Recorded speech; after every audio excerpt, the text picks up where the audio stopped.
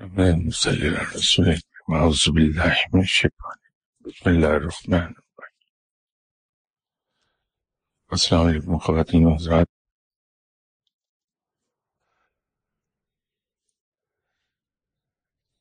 یہ ایک سوال ہے کہ جناب حضرت ابن عباس رضی اللہ تعالی عنہ سے مروی ہے کہ کرسی کی چھت عرش الہی سے ملی ہوئی ہے. عذرائے کرم اسے ایکسپلین کر دیں. کہ دو طرح کی کرسی کو ہم ریفر کرتے ہیں. ایک تو وہ کرسی ہے جس کا ذکر آیت الکرسی میں ہے کہ رب تعالیٰ کی کرسی نے سب کو محیط کیا ہوا ہے.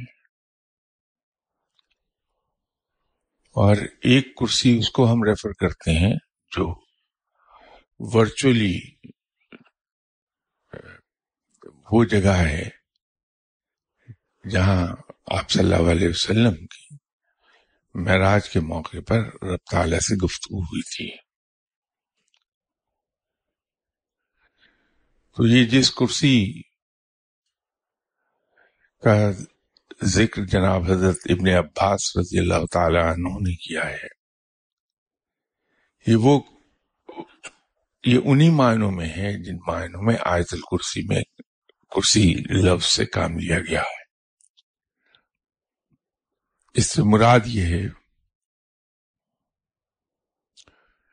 کہ رب تعالیٰ کی قدرت محیط کیے ہوئے ہے تمام چیزوں کو جو پوری کائنات میں ہیں اور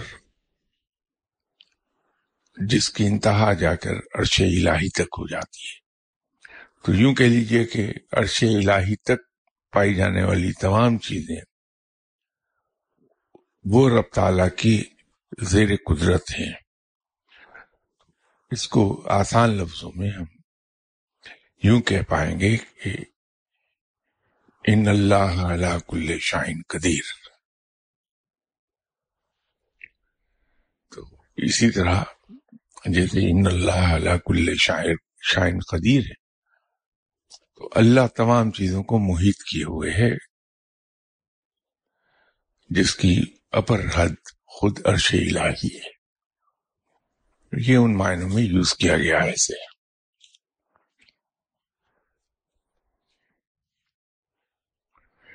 ان کا اگلا سوال ہے کہ جناب حضرت امام غزالی رحمۃ اللہ علیہ اپنی ایک کتاب میں لکھتے ہیں کہ عرش اور کرسی اٹھانے والے فرشتوں کے مابین 70,000 نور کے اور 70,000 ظلمت کے پردے حائل ہیں.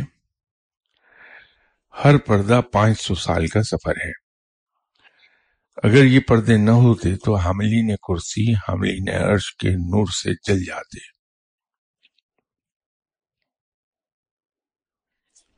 سوال یہ ہے کہ مشاہدہ حق پر فائز اولیاء اللہ جب کرسی و عرش کی روحانی طور پر سیر کرتے ہیں تو انوار کی تاب کیسے لا پاتے ہیں؟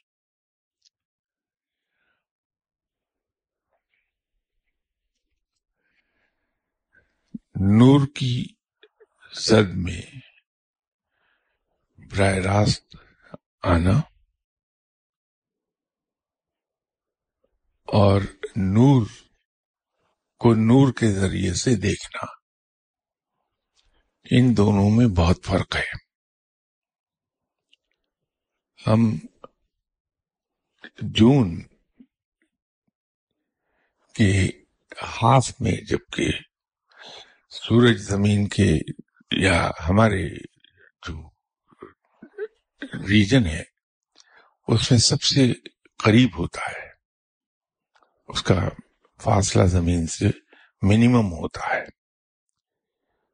اس لیے تو دن بھی لمبے ہوتے ہیں اور تمازت بھی زیادہ ہوتی ہے، اس کی حدت زیادہ ہوتی ہے. ہم دھوپ میں دوپہر کے وقت اپنے کام سے باہر نکلتے ہیں، اس دھوپ کو ہم برداشت کرتے ہیں، ہم جل نہیں جاتے ہیں. لیکن اگر ہم اسی دھوپ کے جس کو ہم اتنا کمفرٹیبلی برداشت کر رہے ہیں اس کے منبع کی طرف براہ راست دیکھیں تو ہماری بینائی جاتی رہے گی، آنکھیں ڈیمیج ہو جائیں گی ہماری. تو اگر یہ جو جناب حضرت امام غزالی رحمۃ اللہ علیہ صاحب نے فرمایا کہ ہماری یہاں کی کسی گفتگو میں اس کا ذکر موجود ہے، گرچہ ان لفظوں میں نہیں، امام غزالی تو بہت پڑھے لکھے آدمی تھے، تو ایک ان پڑھ آدمی جن لفظوں میں بیان کر سکتا ہے یہ چیز بیان ہوئی بھی ہے کہ عرش کو کتنے فرشتوں نے تھام رکھا ہے، ان فرشتوں کے نام کیا کیا ہیں، یہاں اس زمانے میں بیان ہوتا رہا اس کا. اسی طرح دعا کے سلسلے میں جب یہاں گفتگو ہو رہی تھی تو میں نے جناب آپ صلی اللہ علیہ وسلم کے حوالے سے بات کی تھی کہ آپ صلی اللہ علیہ وسلم نے فرمایا کہ جو آسمان ہے وہ آسمان ایک دوسرے سے 500 سال کی دوری پر ہیں.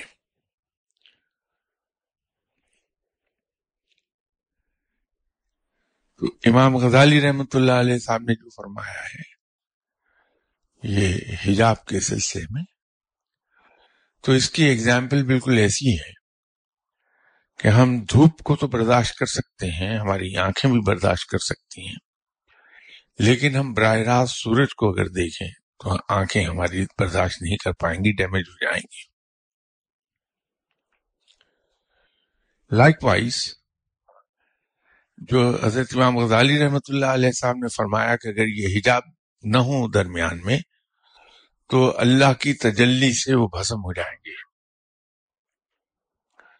وہ حجاب ہیں جو انہیں بچائے ہوئے ہیں، جو اولیاء کرام کشف کے ذریعے مشاہدہ کرتے ہیں.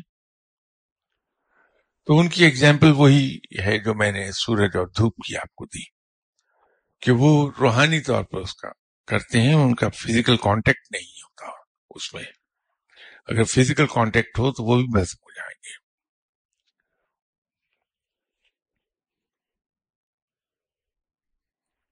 بلکہ اس کی مثال، بہتر مثال یوں ہو جائے گی کہ اگر سورج کو آپ ایک فلم کے ذریعے دیکھیں تو بڑے اطمینان سے ہم سورج کا مشاہدہ کر سکتے ہیں، لیکن براہ راست سورج کو نہیں دیکھ پائیں گے ہم. تو کشف کے ذریعے جب آدمی دیکھتا ہے تو سورج کی فلم اور سورج کی بذات خود دیکھنے کا یہی فرق آتا ہے.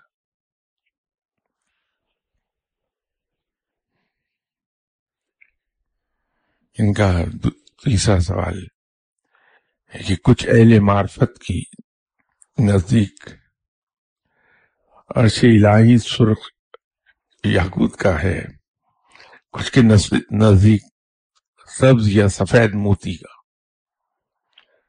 آپ کا کیا خیال ہے؟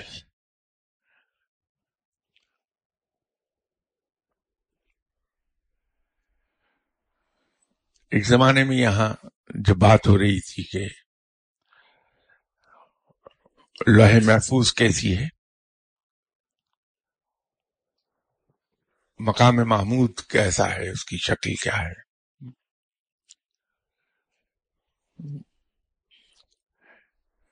بحر نور المروارید کیسا ہے، تو اسی ضمن میں یہاں بات ہوئی تو میں نے یہ عرض کیا تھا کہ اللہ کا نور انتہائی سفید چمکدار ہے، اتنا چمکدار ہے کہ وہ سیاہی مائل دکھائی دیتا ہے، اور جہاں نور کی بارش ہوتی ہے مسلسل وہ بھی سیاہی مائل ہو جاتی ہیں چیزیں.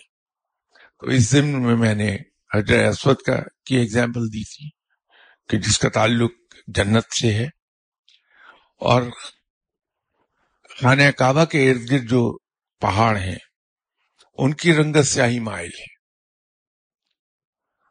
وہ میں نے ایگزامپل دی تھی کہ وہاں چونکہ نور کی بارش ہوتی ہے تو وہ سیاہی مال دکھائی دیتا ہے کہ سفیدی اتنی زیادہ ہے اس کی.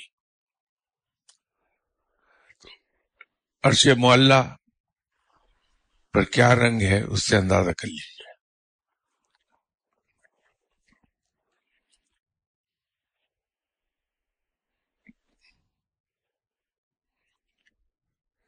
یہ اگلا ان کا سوال ہے کہ بعض اوقات مرشد صاحب ہمیں کوئی بات بتاتے ہیں اور ہم زیادہ یاد رکھنے کی کوشش میں یکدم بلینک ہو جاتے ہیں جس سے بڑی شدید بے چینی ہوتی ہے. کیا یوں ہمارے ذہن کا بلینک ہو جانا ہمارے دل پر لگے زنگ کی وجہ سے ہوتا ہے یا کوئی اور وجہ ہے؟ اس کا تعلق دل پر لگے قفل یا زنگ سے نہیں ہے. یہ ہیومن سائیکالوجی کی بات ہے. ہم سبھی روزمرہ کی زندگی میں ایکسپیرینس کرتے ہیں کہ کسی بات کے بارے میں کہ ہوتا ہے کہ میں نے یہ بھولنی نہیں ہے، مجھے یاد رکھنی ہے تاکہ میں کر دوں. این وقت پر وہی بات ہمیں بھول جائے گی.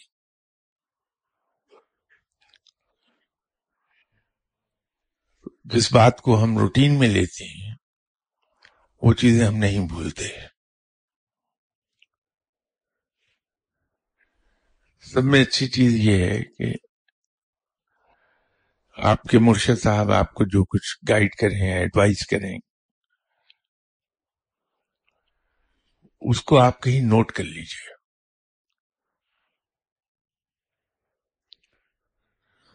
اور کوشش یہ کیجئے کہ اگر وہ ایڈوائس تھی تو اس کو ایکسرسائز کرنا شروع کر دیں، اپنی زندگی پہ امپلیمنٹ کر کے ایکسرسائز کر لیں. تو نہ صرف یہ کہ وہ بھولے گی نہیں بات، بلکہ آپ پریکٹیکلی اس پہ عمل کریں گے. اور بہت زیادہ کوشش مت ہوئیے کسی بھی بات کے بارے میں تاکہ وہ ذہن سے نکلے نہیں آپ کے.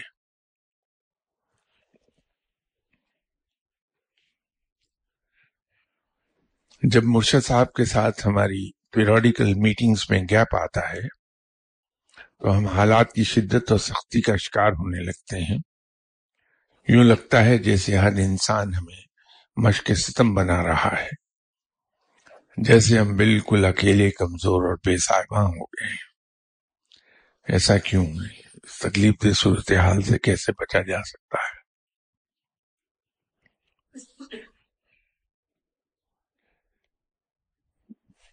اگر آپ کے مرشد مرد کامل ہیں اور صاحب علم ہیں،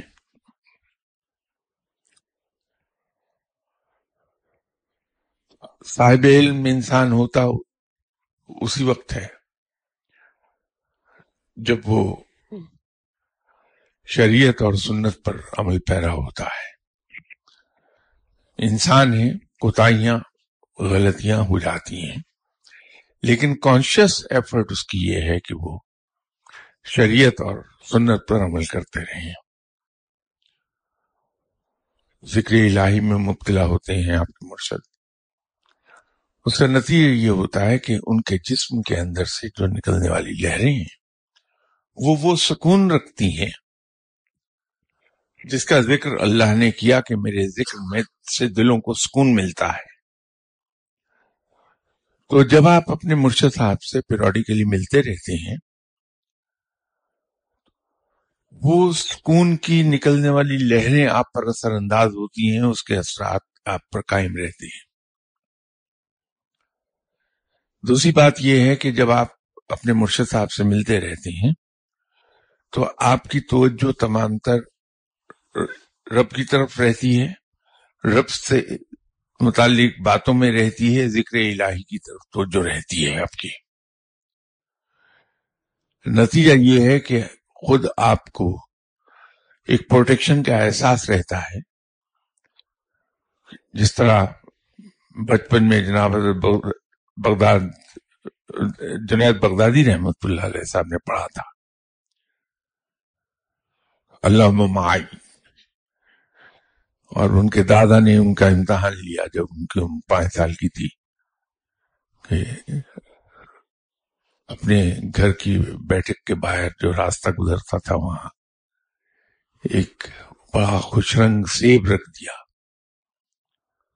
اور جناب حضرت جنید بغدادی رحمت اللہ علیہ جب اس وقت بچے تھے ان کی توجہ دلائی کہ وہ دیکھو کسی کا سیب گر گیا، جا کے اٹھا لو. تو 4-5 سال کے بچے تھے، دوڑے گئے، جا کے سیب پر جب ہاتھ اس طرح ڈالا، پیچھے ہاتھ کھینچ لیا، واپس آ گئے. تو دادا نے پوچھا کہ کیا ہوا، تم نے لیا نہیں سیب؟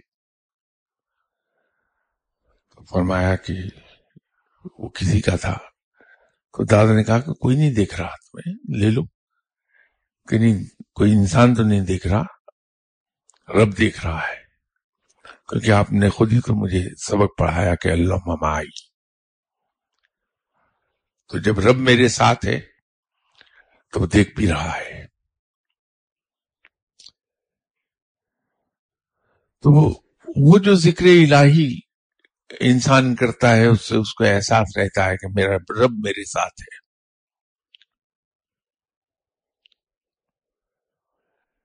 اس کی وجہ سے آپ کو سکون بھی رہتا ہے اور آپ کو یہ احساس رہتا ہے کہ میرے اور دھوپ کے درمیان ایک امبریلا ہے میری مرشد کی صورت میں، چھتری میرے سر پہ تانی ہوئی ہے جو مجھ تک دھوپ نہیں آنے دے رہی.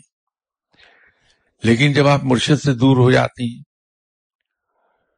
تو وہ جو لہریں مرشد صاحب کے جسم سے نکل کے ارد گرد کے ماحول کو متاثر کر رہی ہوتی ہیں، اس سے انسان محروم ہوتا ہے.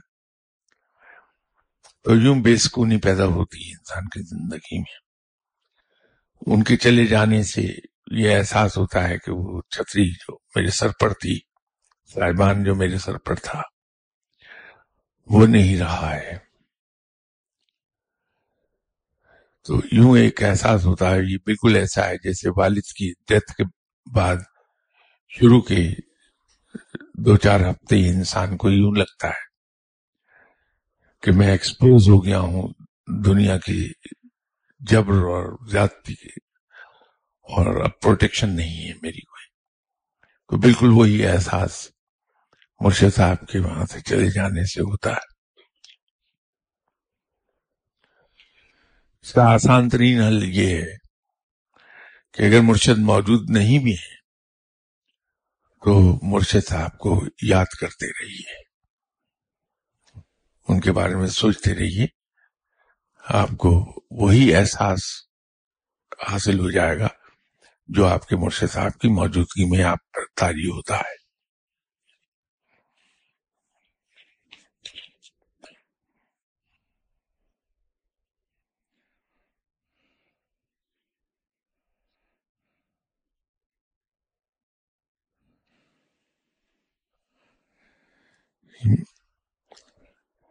انہوں نے پوچھا ہے کہ معرفت میں ایک ٹرم اکثر استعمال کی جاتی ہے، قدیم. عذراء کرم اس کی وضاحت فرما دیجئے. اگر کسی شخص یا ولی اللہ کو روحانی دنیا میں قدیم کہا جاتا ہے تو اس سے مراد کیا ہے؟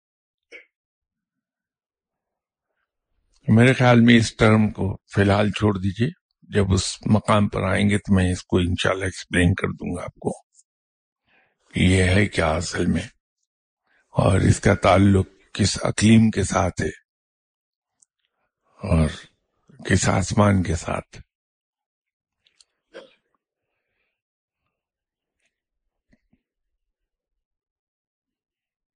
اگلا ان کا سوال ہے کہ کیا حاکم وقت اور عارف وقت دو مختلف روحانی عہدے یا درجات ہیں؟ یہ اصل میں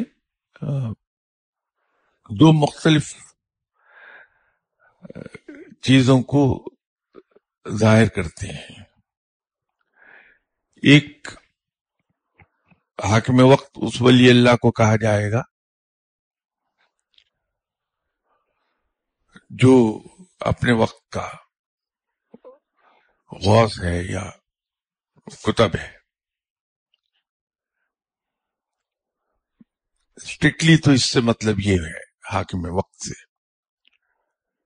لیکن اس ٹرم کو یوز کسی بھی درجے پر فائز حاکم کے لیے استعمال کیا جا سکتا ہے. کہ اگر کوئی اپنے شہر کا حاکم ہے، ملک کا حاکم ہے، بر اعظم کا حاکم ہے، تو اس کو ہم سمجھنے کی خاطر یا بیان کرنے کی خاطر حاکم وقت کہہ دیں گے کہ وہ اپنے شہر کا حاکم وقت ہے. حاکم وقت سے اس کو اگر لفظی معنوں میں لیں تو اس کا مطلب یہ ہوگا دی کرنٹ رولر یا پریزنٹ رولر، جو اس وقت کرسی پہ بیٹھا ہوا ہے. تو وہ شہر کا، ملک کا، اس کو ہم کسی کو بھی یہ کہہ سکتے ہیں کہ وہ اپنے ملک کا حاکم وقت ہے. لیکن اس کو استعمال کیا جاتا ہے عام طور پر اس شخص کے لیے جو تمام کتبوں پر حاکم ہے. وہ حاکم وقت، اس میں ہم یہ اسپیسیفائی نہیں کرتے کہ شہر کا، ملک کا، کس کا. تو اگر بغیر اسپیسیفائی کیے حاکم وقت کہہ دیا جائے تو وہ پھر پوری زمین کا ہے، وہ ان معنوں میں یوز ہوگا. اور اگر ہم کسی لمیٹڈ علاقے کے حاکم کے بارے میں ذکر کریں گے تو اسے اسپیسیفائی کر دیں گے کہ اپنے ملک کا حاکم وقت ہے، اپنے بر اعظم کا حاکم وقت ہے، اپنے شہر کا حاکم وقت ہے. تو وہ اسپیسیفائی کر دیا جاتا ہے. اور دوسری ٹرم جو آپ نے بیان کی، عارف وقت، اس کا مطلب یہ ہے کہ اپنے وقت کا ولی اللہ. ولی اللہ تو بہت ہوتے ہیں، ان میں سے چند ایک ہی کوئی عہدہ پاتے ہیں.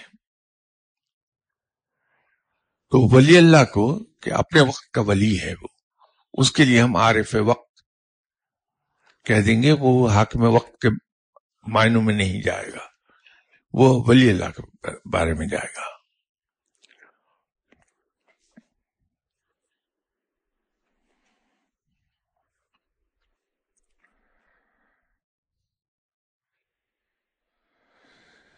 بعض اولیاء اللہ اپنے پاس آنے والوں میں سے چند ایک کو کسی مزار پر حاضری کا حکم دیتے ہیں.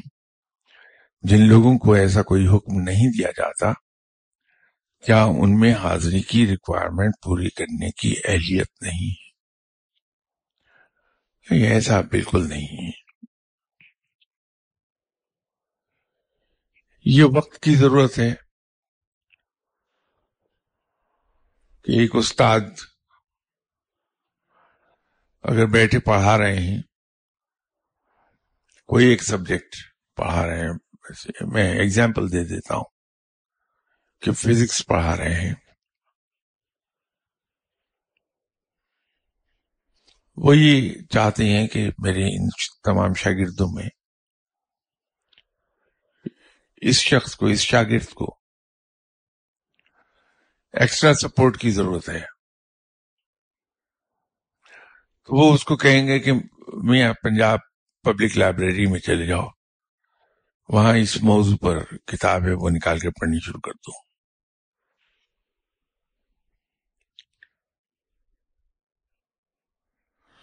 یا اس کو یہ کہہ دیا جائے گا کہ یہ ہم میرے پاس سے اٹھو گے تو فلاں فزکس کے پروفیسر ہیں، ان کے پاس چلے جانا، ان کو میرا سلام کہنا اور کہنا کہ انہوں نے کہا ہے کہ آپ کو فزکس کے اس سبجیکٹ پر ایک لیکچر دے دیں.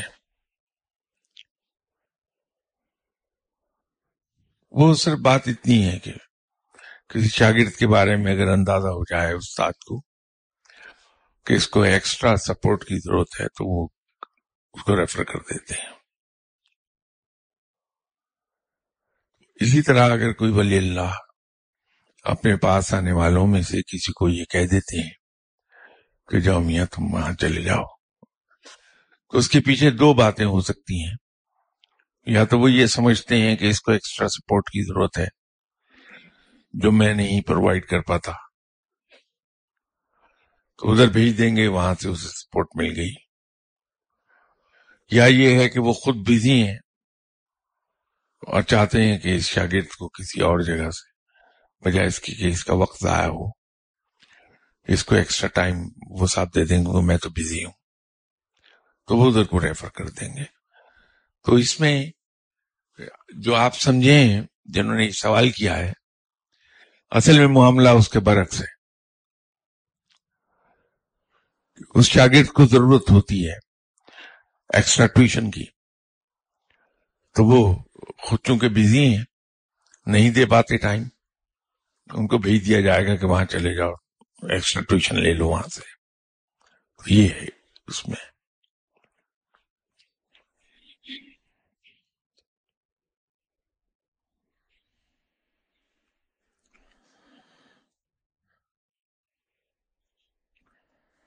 جب ولی اللہ بطور خاص اپنے کسی مرید سے مسافہ کرتے ہیں تو کیا اس طریقے سے وہ دراصل علم ٹرانسفر کر رہے ہوتے ہیں؟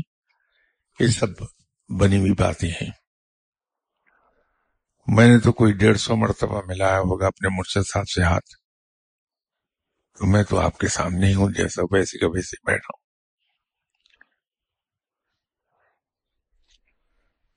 میں نے کئی بار دیکھا کہ بلکہ یوں کہیے کہ آپ پوری پنجاب پبلک لائبریری کسی گدھے پر لاد دیجئے، تو یہ مطلب تھوڑی ہے کہ وہ چونکہ کتابوں کو ایک جگہ سے دوسری جگہ گدھا پہنچا رہا ہے تو وہ عالم ہو جائے گا. سب ایسی باتیں ہیں. اگر مرشد کامل ہے تو ایک آپ کو اس چیز کے سلسلے میں عرض کر دوں کہ یہ بہت سی باتیں ہیں کہ مرشد کا جھوٹا پی لیں تو آپ کو علم مل جاتا ہے، مرشد کا چھوڑا ہوا سگریٹ آپ پی لیں تو آپ کو علم مل جاتا ہے. اگر مرشد کامل ہے تو اگر مرشد نہ چاہے تو آپ لاکھ اس کی جھوٹی چائے پیتے رہیں، کچھ نہیں ہوگا. اس کا چھوڑا ہوا سگریٹ پیتے رہیے، کچھ بھی نہیں ہوگا. وہ ہنستا رہے. آپ کے مرشد آپ کو دیکھ کے کہ آپ اس لالچ میں اس کی جھوٹی چائے پی رہے ہیں کہ آپ کو علم مل جائے، وہ مسکراتے رہیں گے بیٹھے دیکھیں کہ پاگل پن ہے. اس لیے کہ جب وہ چاہیں گے تو علم مل جائے گا آپ کو. تو جب مرشد چاہیں گے تو وہ اس کے محتاج نہیں ہے کہ چھوڑی ہوئی چائے سے ملے آپ کو یا کسی اور طریقے سے، وہ سیدھا سیدھا ٹرانسفر کر دیں گے.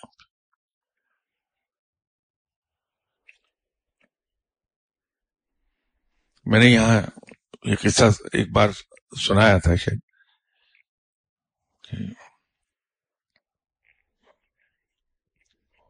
مرشد صاحب نے مجھے فرمایا کہ میاں میں نے تمہیں ایسا علم دیا ہے جو ایک وقت میں ایک ہی انسان کے پاس ہوتا ہے. میں نے فوراً ہنستے ہوئے عرض کیا کہ حضور پھر تو اب 2 آدمیوں کے پاس ہو گیا. فرمانے لگے کیسے؟ ایک آپ ایک میں. کہنے لگے یہ تمہاری بھول ہے، تم اپنے مقام کو اس وقت پہنچو گے جب مجھے دفن کر کے 72 قدم پیچھے آ کے دعا کرو گے، پھر تم اس مقام پر آ جاؤ گے. اس کا تجربہ ہوا مجھے کہ جب میں 72 قدم دوسرے لوگوں کے ساتھ چل کے آیا اور آ کے کھڑا ہو کے دعا کر رہا تھا تو میں نے باضابطہ اپنا وزن بڑھتا ہوا محسوس کیا کہ آج میں بہت وزنی ہو گیا ہوں. وجہ یہی ہے کہ مرشد صاحب نے اس وقت چاہا کہ اس کو مل جائے. وہ ٹائم انہیں انڈیکیٹ کر دیا کہ اس وقت میں چاہوں گا کہ مل جائے. حالانکہ حضرت صاحب کے پردہ فرمانے سے کچھ عرصہ پہلے سے مجھے لوگ جو اولیاء کرام ملتے تھے جن کا میرے مرشد صاحب سے کوئی تعلق کبھی نہیں رہا تھا، وہ غالباً 2-3 لوگ تھے جنہوں نے مجھے پے در پے یہ کہا کہ آپ کے مرشد صاحب کا آخری وقت آ گیا ہے، یہ چلے جائیں گے اب دنیا سے. اور ساتھ ہی فرمایا کہ یہ بہت اچھے آدمی ہیں، یہ اپنے ساتھ کچھ نہیں لے جا رہے، سب کچھ آپ کو دے کے جا رہے ہیں، خود خالی ہاتھ جا رہے ہیں.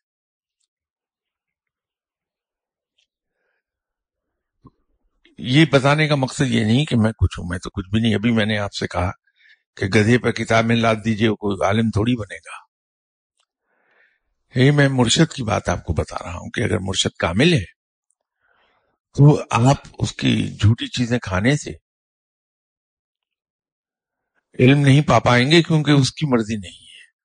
ہاں جب اس کی مرضی ہوگی تو ضرور ٹرانسفر ہو جائے گا، اور اگر مرضی ہو گئی تو وہ ان چیزوں کا محتاج نہیں ہے آپ کا مرشد، وہ ویسے ہی ٹرانسفر کر دیں گے اور ہو جائے گا.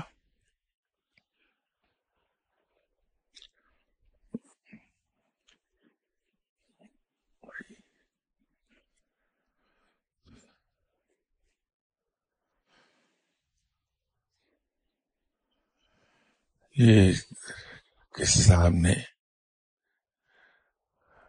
یہ پوچھا ہے کہ سنا ہے آپ لڑکپن کے زمانے ہی سے بہت درود پاک پڑھتے رہے ہیں، کون سا درود پاک اگر مناسب سمجھیں تو بتا دیں.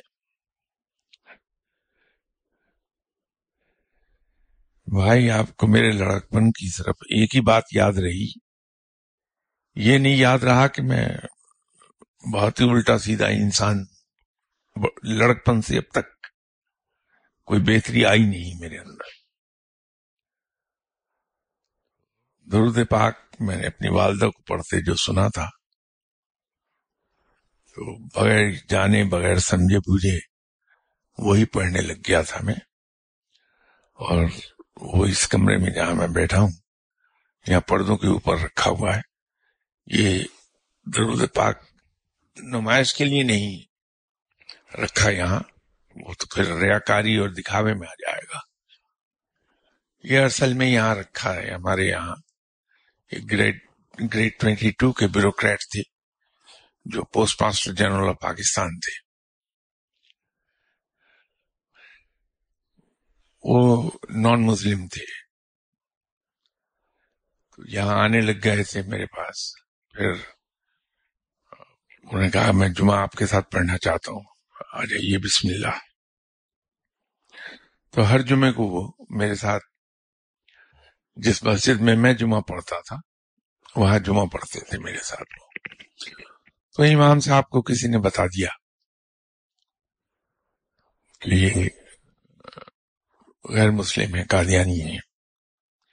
تو انہوں نے مجھ سے کہا کہ شاہ صاحب آپ اپنے ساتھ ایک غیر مسلم کو جمعے کے لیے لے آتے، تو یہ تو مناسب نہیں ہے. تو میں نے ان سے عرض کی کہ حضور میں تو سمجھتا ہوں کہ یہ بہت مناسب بات ہے، اس لیے کہ جو نماز کی نیت وہ کرتے ہیں وہ یہ کرتے ہیں کہ پیچھے اس امام کے اللہ اکبر. آپ یہ نیت نہیں کرتے کہ اس مقتدی کے پیچھے اللہ اکبر. تو وہ آپ کی نماز پڑھ رہے ہیں، اپنی نماز نہیں پڑھ رہے ہیں، اور آپ ان کی نہیں نماز پڑھتے ہیں، آپ اپنی پڑھتے ہیں. کہنے لگے چلیے میں یہ پوچھ کے بتاؤں گا آپ کو. تو انہوں نے کسی مفتی صاحب سے جامعہ اشرفیہ کے ان سے بات کی، تو انہوں نے کہا کہ نہیں کوئی حرج نہیں اس میں، کیونکہ وہ بطور مقتدی آپ کے پیچھے نماز پڑھتے ہیں.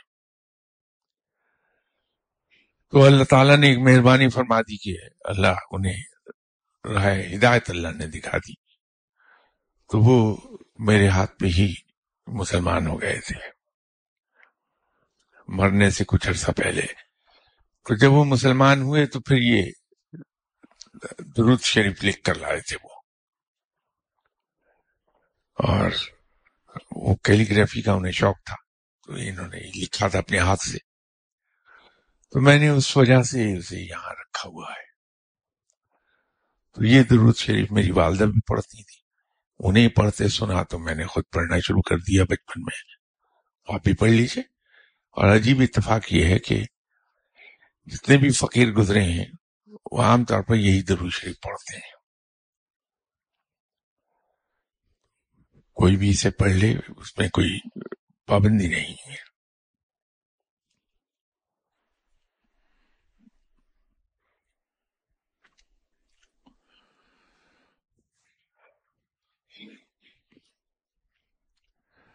وہ کون سا ایک عمل ہے جسے اپنا مستقل معمول بنا لے تو زندگی کی پتھریلی ناہم ہموار سڑک بھی موٹر وے لگنے لگتی ہے۔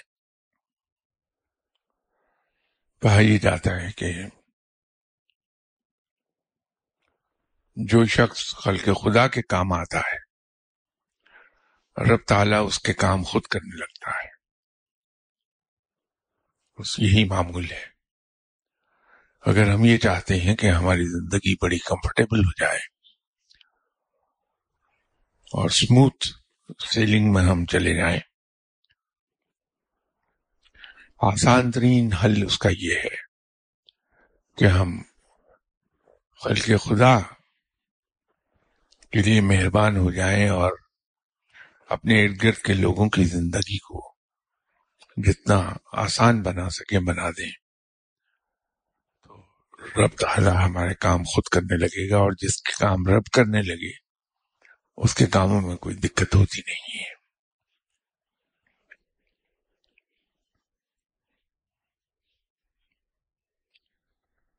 یہ پھر ایک ایسا ہی سوال آ گیا، پہلے بھی کسی صاحب نے کیا تھا، مجھے نہیں معلوم کہ کیوں، کیا 212 جہاں-زیب بلاک دعا گھر کے دعا سسٹم کو جناب حضرت امام حسین رضی اللہ تعالی عنہ مانیٹر کرتے ہیں؟ بھائی یہ کسی نیک اور صاحب علم سے سوال پوچھیے گا، مجھے تو اپنا نہیں پتا ہوتا کہ میں کچھ کام کر رہا ہوں کہ نہیں، تو کہاں اتنی بڑی عظیم ہستی کے بارے میں پتا چلے کہ وہ مانیٹر کرتے ہیں کہ نہیں کرتے ہیں۔ یہ تو کوئی صاحب علم ہی آپ کو بتا پائے گا۔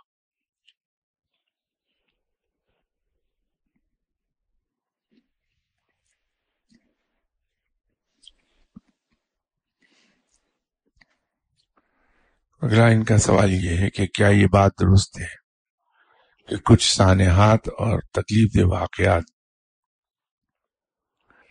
جو ہماری زندگی میں پیش آنے والے ہوتے ہیں کسی بزرگ کی دعا سے خواب میں پیش آ جاتے ہیں اور حقیقی زندگی میں سے ٹل جاتے ہیں؟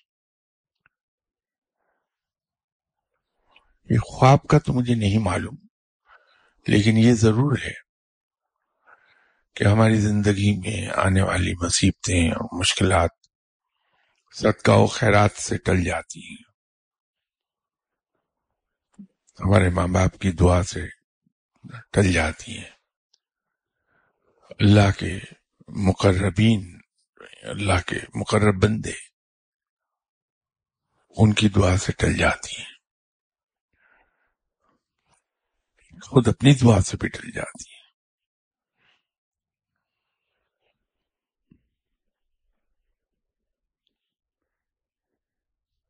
ان کا اگلا سوال یہ ہے کہ کچھ لوگوں سے مل کر ان کے پاس بیٹھے ہوئے اسی طرح کچھ گھروں میں جا کر کسی آسیب جگہ پر، آسیب زدہ جگہ پر اتنی وحشت اور ریزسٹنس محسوس ہوتی ہے کہ جی چاہتا ہے کہ یہاں سے بھاگ جائیں۔ ایسا کیوں ہوتا ہے؟ اگر ایسے لوگوں کے ساتھ ایسی جگہوں پر رہنا مجبوری ہو تو کیا کیا جائے؟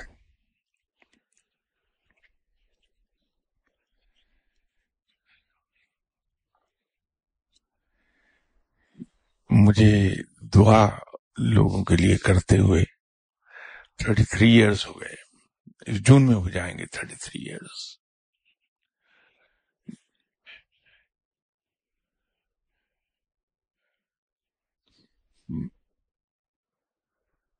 بہت لاکھوں کے حساب سے لوگوں سے ملاقات ہوئی اب تک ان 33 ایئرس میں،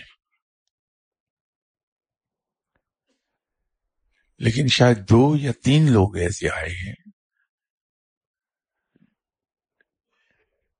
جن پر واقعتاً آصیب تھا۔ 33 سالوں میں لاکھوں کے حساب سے لوگوں سے ملنے کے بعد صرف 2 یا 3 لوگ جن پر واقعی ہی آصیب تھا۔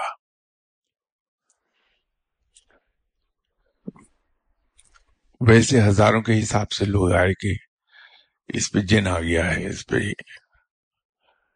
در حقیقت وہ کچھ بھی نہیں ہوتا۔ کچھ خواہشات نوجوان بچے یا بچی کی نہیں پوری ہو رہی ہوتی، تو ان کو پوری کرانے کے لیے وہ اس راہ پہ چل نکلتے ہیں، بلیک میلنگ ہو جاتی ہے ماں باپ کی۔ تو یہ سوال مجھے نہیں معلوم کہ پوچھنے والے مرد ہیں یا خاتون، تو اگر یہ سوال پوچھنے والے مرد ہیں تو لگتا یہ ہے کہ یہ بیگم کو آصیب زدہ ڈکلیئر کر کے جان چھڑانے کے چکر میں ہیں۔ تو بھائی وہ ایسا آصیب ہے جس سے کوئی آصیب آپ کی جان چھڑا نہیں سکتا۔ ہوتا یہ ہے کہ کچھ جگہوں پر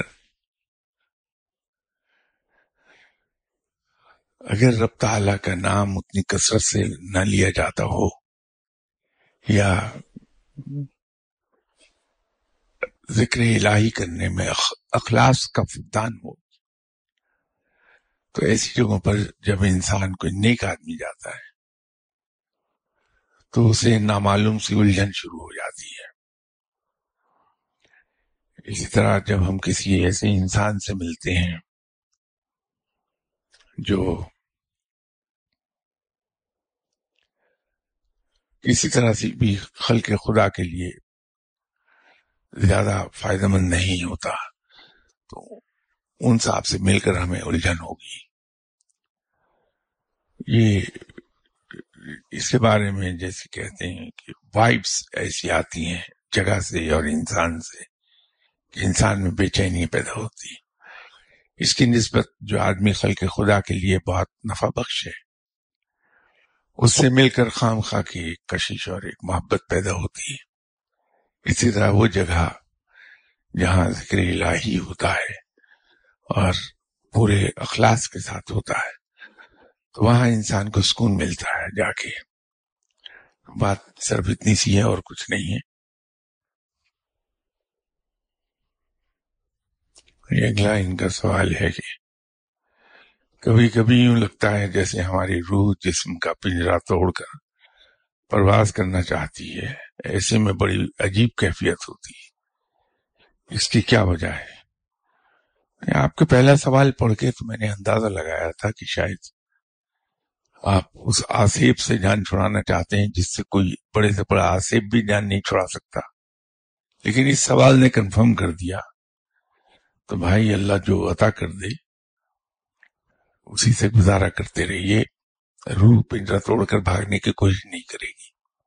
قبول کر لیجئے کہ جو میرے رب نے عطا کیا وہی اچھا تھا میرے لیے۔